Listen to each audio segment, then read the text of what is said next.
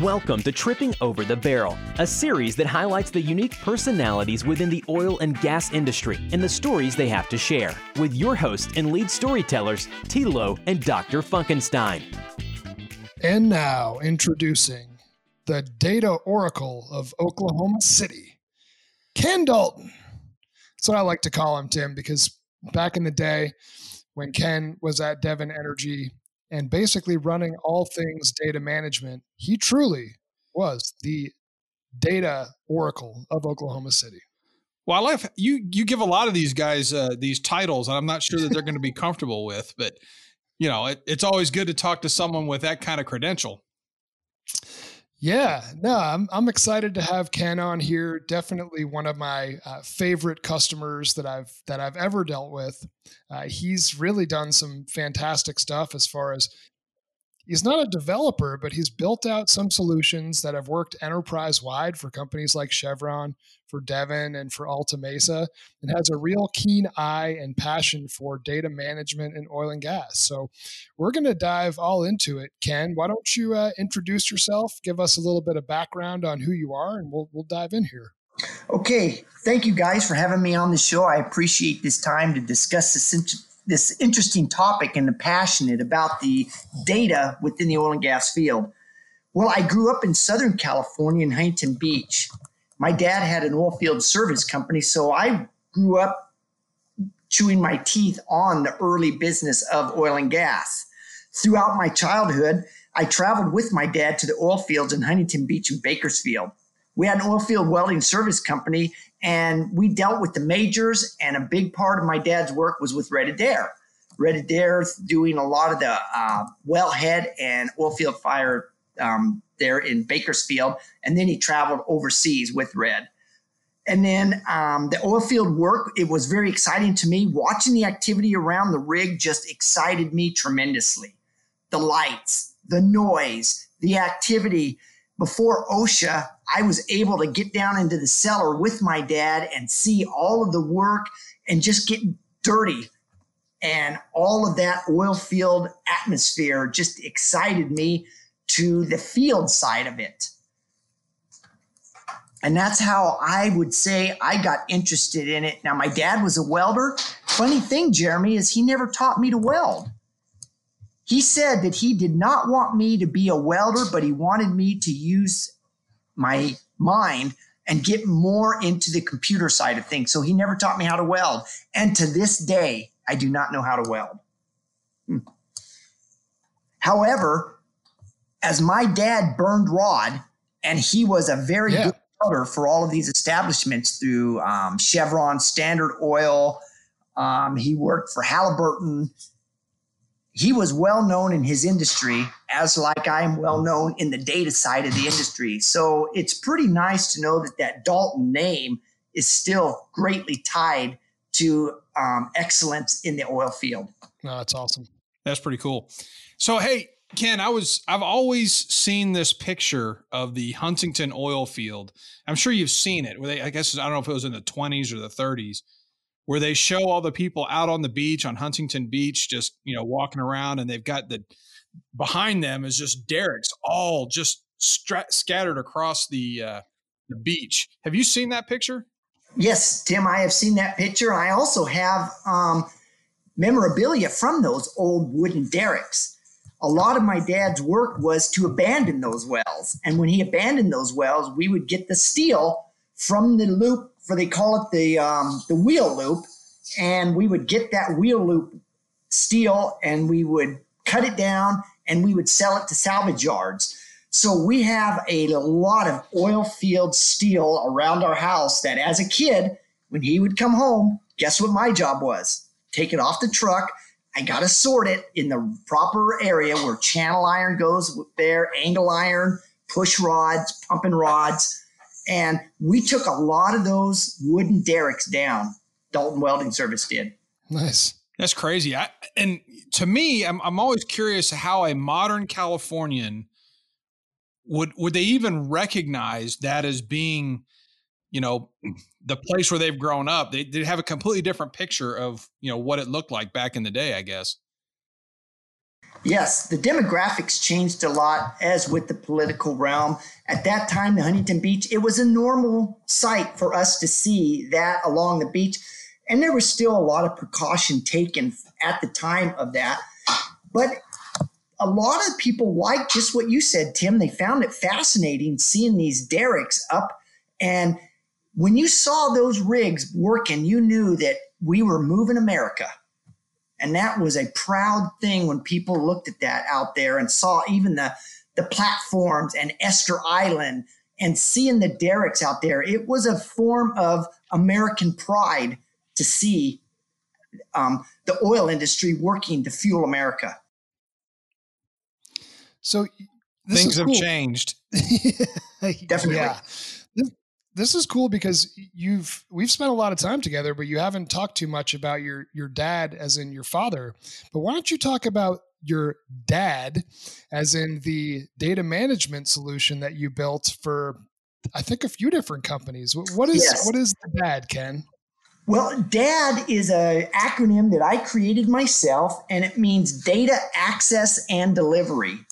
To me, that's the best way to show my passion and my drive to assimilate accurate data for reporting, for management, to make better insights on executive decisions. Now, in the past, and even up to today, a lot of people ran their business with spreadsheets. Spreadsheets developed a task-oriented person. Put this number or this context into this cell, and then we will take it from there and we will create all of this good stuff on it. Well, I look at it as a different way. I'm going to use Access, which is part of Microsoft, and I'm going to let the suites talk to one another. It's kind of like we've got this enormous, wonderful brain, and we only use 10% of it. When you are only stuck with Excel, you're only using 10% of the capability through your contract of a Microsoft suite. So that's where DAD came in. I'm going to give you the data, I'm going to access it, and I'm going to deliver it to you in a real-time scenario from an SOR, which is your source of record, and I'm going to connect to it to where we can dynamically get the data from your server, and we can dynamically transform it to you through integration processes. That is a breakdown of what DAD is: data access and delivery. Now, when I said I use the Microsoft suite, I use Excel, I use Access, I use Power BI, I use SharePoint. Think about those tools, bringing them all together to where they can talk to one another and let them do the transformation rather than a task-oriented personnel sitting there and typing that information in. I will give back to any company that wants to use this methodology. I'll give them back the time of their tech, and I will take their tech from a task-oriented person into a data steward to be a manager of their data. How's that, Jeremy? No, I think that was perfect, pretty much. So tell me, Ken, is this all right? I've looked at your profile here a little bit. You were at Devon, Chevron for a long period of time. You've got, I guess you did some contract work at Alta Mesa. Is this a methodology that you're taking into your clients now, or is this a product, or is it a philosophy as you kind of when you go into your clients? How does that work? Tim, it's everything that you touched on. The majority of it is it's passion. It's a simple solution. It's SS. There you go. T equals SU. SS is I'm going to create the simplest solution for you at a low cost. I'm going to wrap some structure around it that's within your policy to deliver your KPIs. And then I'm going to create a sustainable solution. So when I leave, it's a process that will continue. You won't need me. So in essence, I'm going to work myself out of a job to make you automated for the best available data transformation that you can get.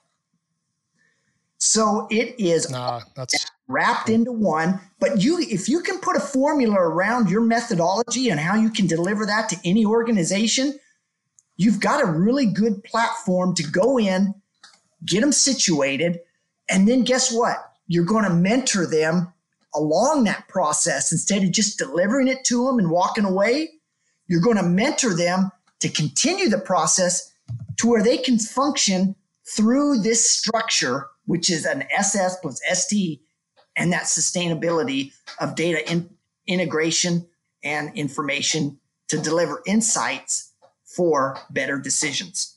It's a mouthful. I'm sorry. So when you were at Devon, how many people accessed the DAD for data insights? I had every foreman, all the superintendents, and every lease operator. I turned the lease operators in from just inputting data into a program or an application into them running their own reports based on their data. And they gave them the DAD application to where it was customized for them. And Jeremy, that's, as you know, that was really nice about the DAD, because all you do is you turn a couple filters on for their area or their name, because their name is is specific within the database, that they could just get the data that they need to generate reports. And guess what? They saw this not as a task, but as, hey, this is kind of fun. What else can I do? So I brought the what if and that kind of thinking. If we, or what if I do this? Hey, Ken, I want to do this. Sure. Let me show you how. Let me mentor you on the DAD program. So it's not being a mother hen and protecting the data. It's mentoring the users to flourish the data for all users to be successful. So if you want a number, I had about 135 users to 170 users on the DAD program at one time. That's fantastic. Yeah, I remember seeing that and being pretty impressed, especially with the fact that you developed something and aren't actually a developer. So kudos to you. Since your time leaving Devon, what have you been focused on? Is it data management for other oil and gas companies as a consultant? And what are you up to today? After Devon, I was working the same methodology for other companies, and I was doing a lot of getting into a new realm of the oil industry, working with revenue and government agencies, because I was managing a lot of OBO data. So trying to corral a bunch of other operators to come into a government entity like the OCC or the Texas Railroad Commission, and to show them to get their data correctly to those organizations. As I was working at Alta Mesa, OCC came to me and said, how can we make our data better of what you are giving us? You are always coming to us and telling us this is wrong, this is wrong. How are you finding this? Well, I used the DAD tool to run my analytics against what was in our source of record, and I mirrored the two together through the DAD tool using analytics to show them that this is not what we have. So basically it was data management and a lot of mentoring. That's what I like to do, and that's what I've been doing after Devon. So Ken, I hear what you're doing now, but I'm looking back at your career, and overseas data management engineer. Sounds like to me you've been able to do a little bit of world travel. What are some of the cool places you got to go to with Chevron around the world? Well, the cool place I was in the North Sea area, and that was pretty nice because of the new experience of going overseas. It was also an adventure, but I wouldn't say it was the coolest, Tim, but it was in the Congo. I was actually in the Congo. Wow. Democratic Republic of Congo. Yes. I was at Point Noir dealing with a OBO situation where we had operating tracks within the Katina Marine, and we were dealing with the government of the Democratic Congo and Chevron at that time. And I was managing our OBO operations of production, revenue, reporting it to the government. And that took me quite a while. And that was an experience and a challenge, but it was a lot of fun as well. Were you living over there? No, were you living over there, or were you just going back and forth, or did you go over? How often you were over there? I was going back and forth on special projects. And then I was in Lagos for a while doing the same thing. We were working with seismic at that time, and I was managing a lot of the seismic data and the 3D data for drilling. We had an extensive drilling program, so I was managing a lot of that seismic data at Lagos. And all of these places is where Chevron had field offices.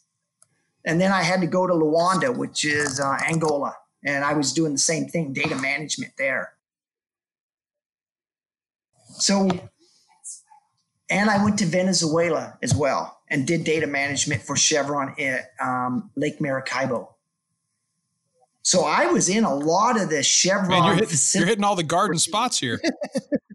Yeah, the garden spots, you're not going to take your wife. That's for sure. It was now, guys, when you're over there, you don't have a team to work on to where you can do things as a team. You work a lot of hours and you have to figure things out on your own.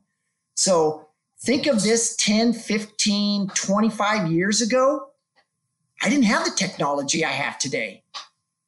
So you had to learn how to integrate things based on a limited system, limited applications of how you're going to transfer data.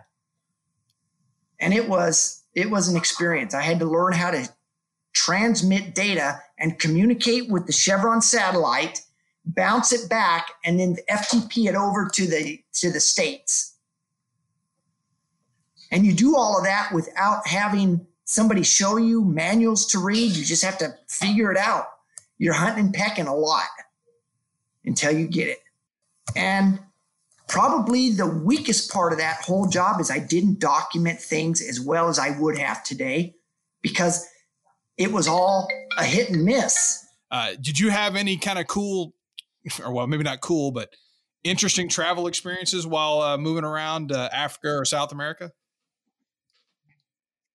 Yes. While I was in Africa, I went up the Benin River. And we visited a lot of the village people there and some of the village camps that were around there and the local people. And boy, it was really great. They gave us a little tour. They showed us how they make their bronze statues and how they carve everything out, and everything that they do, they sell. And that's how they get their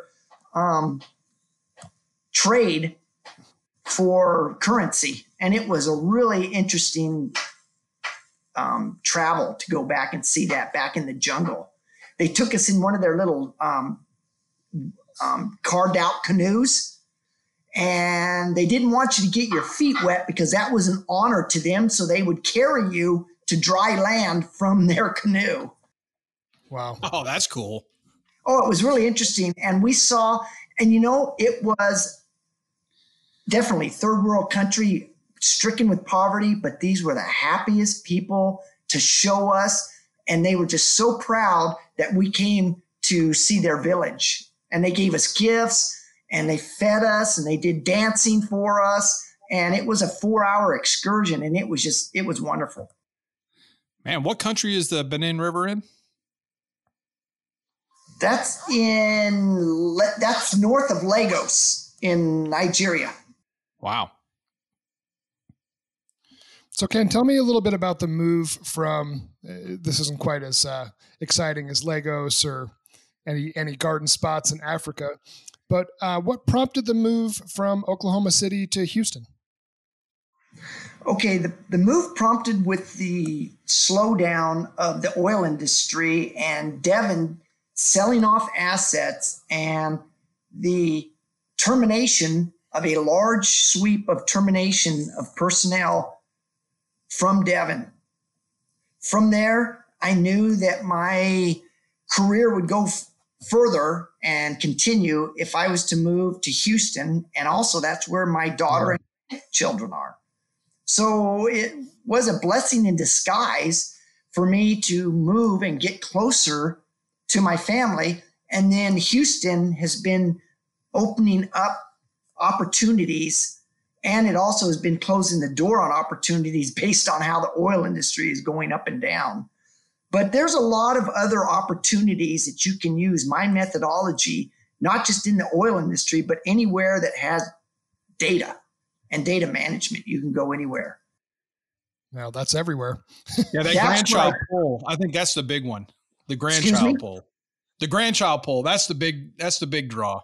That is because, you get a certain age and certain upsets or certain life-changing moments happen. And it really makes you sit back and think about, as you're going through this, guys, it's a hard hit to the soul, to the heart of being terminated because you didn't do anything wrong.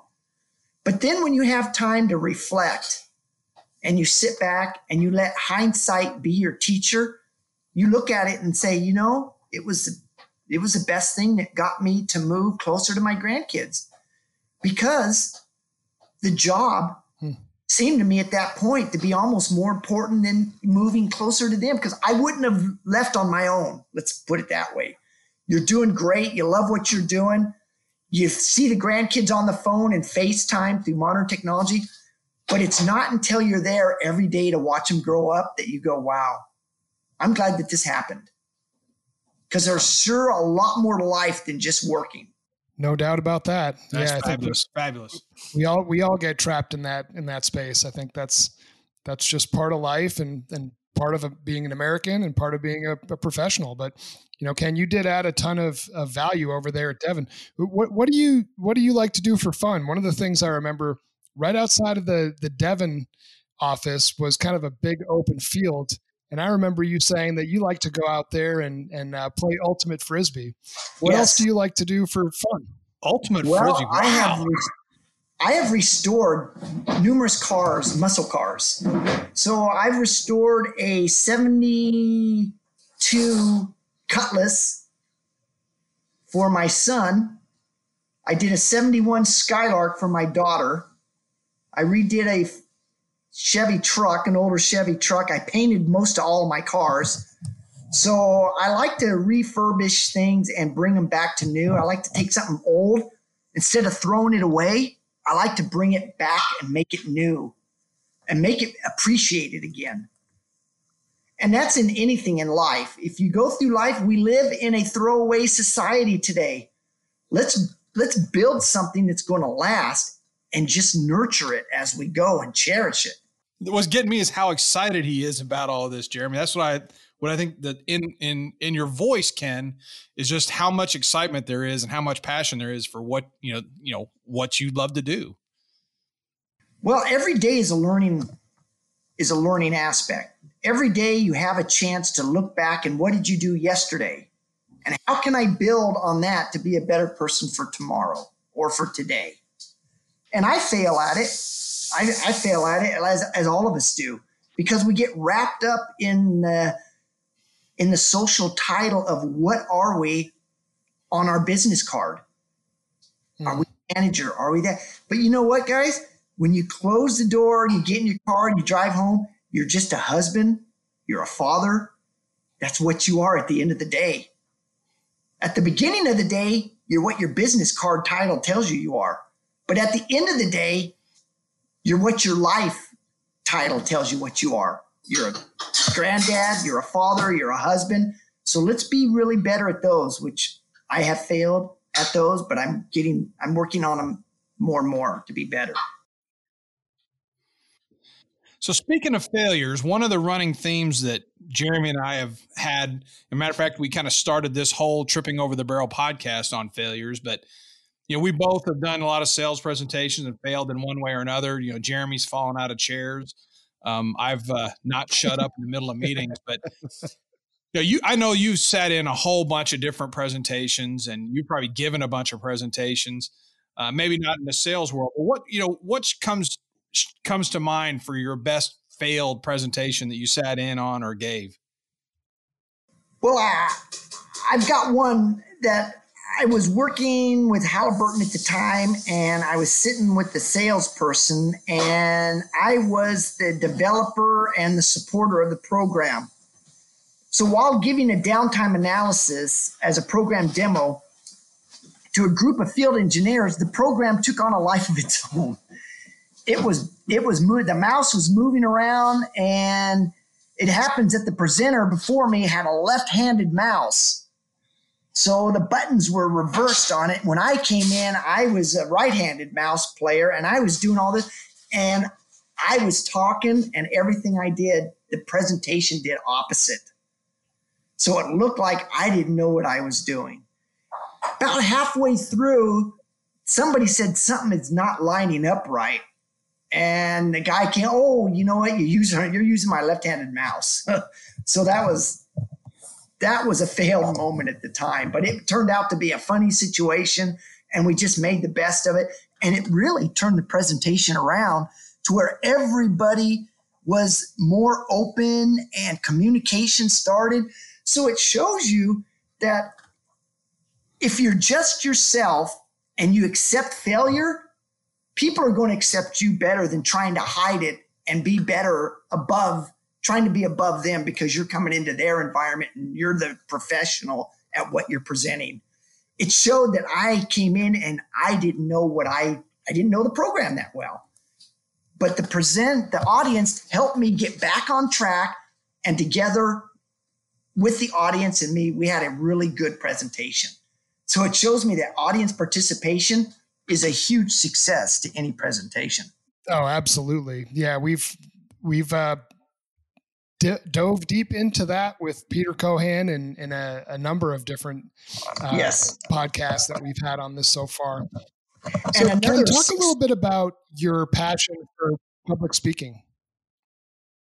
My passion for public speaking is I never really was afraid of it because I've always used some type of prop behind me.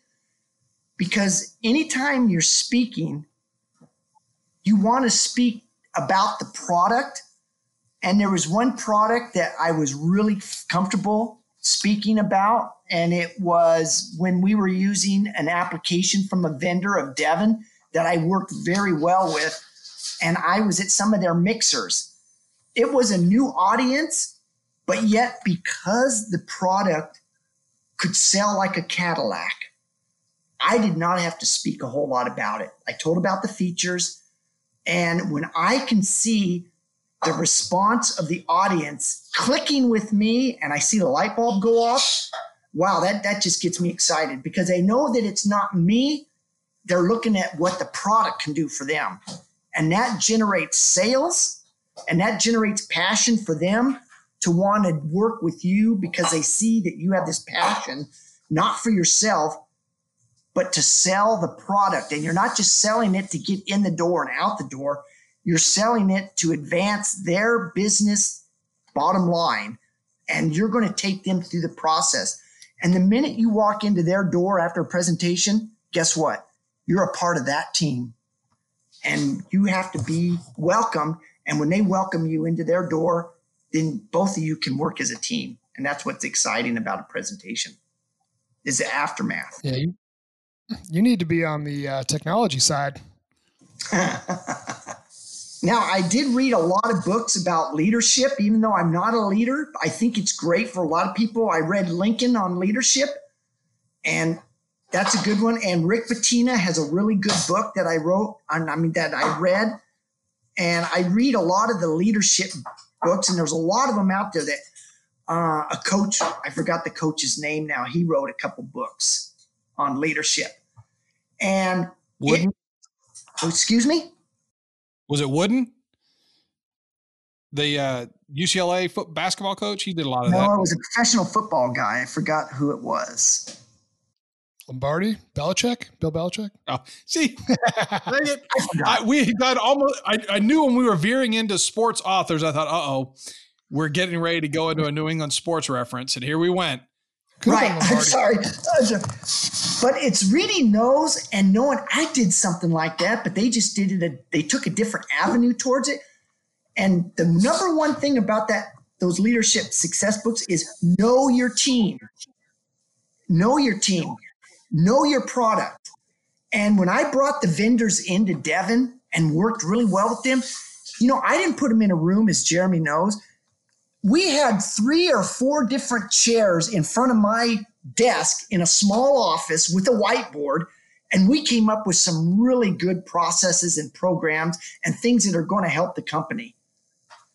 And that was just mind-blowing of how a great application was developed in a room with 4 people sitting around a desk brainstorming. Oh, yeah. Definitely. So I got one more question for you, Ken, before we let you go. That's what advice would you have for younger people entering the workforce today? And I ask this because I know you've really never discriminated against somebody being young or old or a leader or entry level. Doesn't really matter to you. So if you were to give some pointed advice to people fresh into the working world, what would you suggest that they focus on, or any advice you'd give? For anyone young coming in, I would tell them it's very important to develop your social skills. Don't use your phone as a way to ignore somebody or to shy away from somebody. As you guys probably know, you get into an elevator and it's maybe 3 younger people and you're an older person. 3 of those people, all of them, are on their phone with their head down, looking at the screen.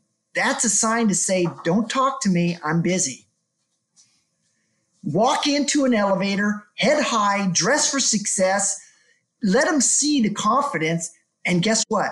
A lot of people don't see that passion when you enter an elevator and say, hey, good morning, how's it going? It's a great day today. So that's the number one thing that I would say to any young person coming in is hone in on your social skills. That's truly great advice. That is one of the things that I think you're missing out on, another way to make contact. I mean, the social media aspects now is what, of course, us old people need to learn how to break into. But if you don't have that, that face-to-face interpersonal skills, if you have not built those up, and it takes practice, it does. You're missing out on one of those opportunities to really add value to them and you. It does. I can tell you guys the hardest thing for me, I'll ask myself a question for you guys to listen, okay? Oh, I like it. Self-interview. Yes. The hardest thing that I have experienced being out of work is this new concept of how you present yourself to an employer. It's no more hard copy paper, walk in a door. It is get onto these social media job boards, sell yourself. If you don't say the right buzzword on there, you're going to go through an algorithm that's going to kick you out. So you got to oversell yourself with all these high analytical words. It's going to pick you up in a word search. And then you get a couple interviews, and guess what? They don't get back to you to say, no, you didn't get the job. So this whole new way of looking for a job has changed dramatically. When I got my job at Chevron, I went in, handed them an application, and every week I called them, hey, could you put my application back on top? I called them until they got tired of me and said, we got to hire this guy. He is driving me nuts. It's trying to get that hard. It's really hard to get a job out there on this social job boards these days. But I think, I want to bounce off of that just a second, Ken, because I've tried to get this into my kids. Is they're still in this world of, hey, have you called to check on your college application or your scholarship application or whatever else? I'm like, well, no, I sent the email. No. The follow-up and the personal touch that you have to ask those questions, or many times it's just going to be forgotten. So you cajoling Chevron was a required part to get that job. And I think that's one of those things that people are missing now as they go into the workforce. Right. Well, society has forced us, and COVID has forced us to go through these job boards. And you guys seeing applications and being in the managerial side of things, which I'm not, you look at some of these and how true is somebody trying to sell themselves? No, you could say a lot on a job board or an application. And I get questioned when I do go into these interviews, well, how did you do this? And I tell them my secret formulas, my secret sauce. And then I'm hoping that they would come back to me with the question like, oh yeah, what does that mean? And can you expound on that? And see, they don't come back with that. So it's like, do I go further or do I just go to the next question? So it's a whole new world of you got to train yourself and you got to go through a few interviews to understand what is being asked as you through this new job posting. Yeah, if somebody doesn't know you, it's much different. So one final quote before I end this, and I'm going to let the listeners kind of ruminate on this one. Ken, you said this to me when we first met initially, and it actually had to do with money. And what you said was there's a lot of people in this building, referring to Devin, that make a lot of money that might spend more than what they make. And this isn't just Devin Energy. This is people all over the country and all over the world. And the phrase that you put out there, which I've taken to heart since then, is it's not what you make, it's what you do with what you make.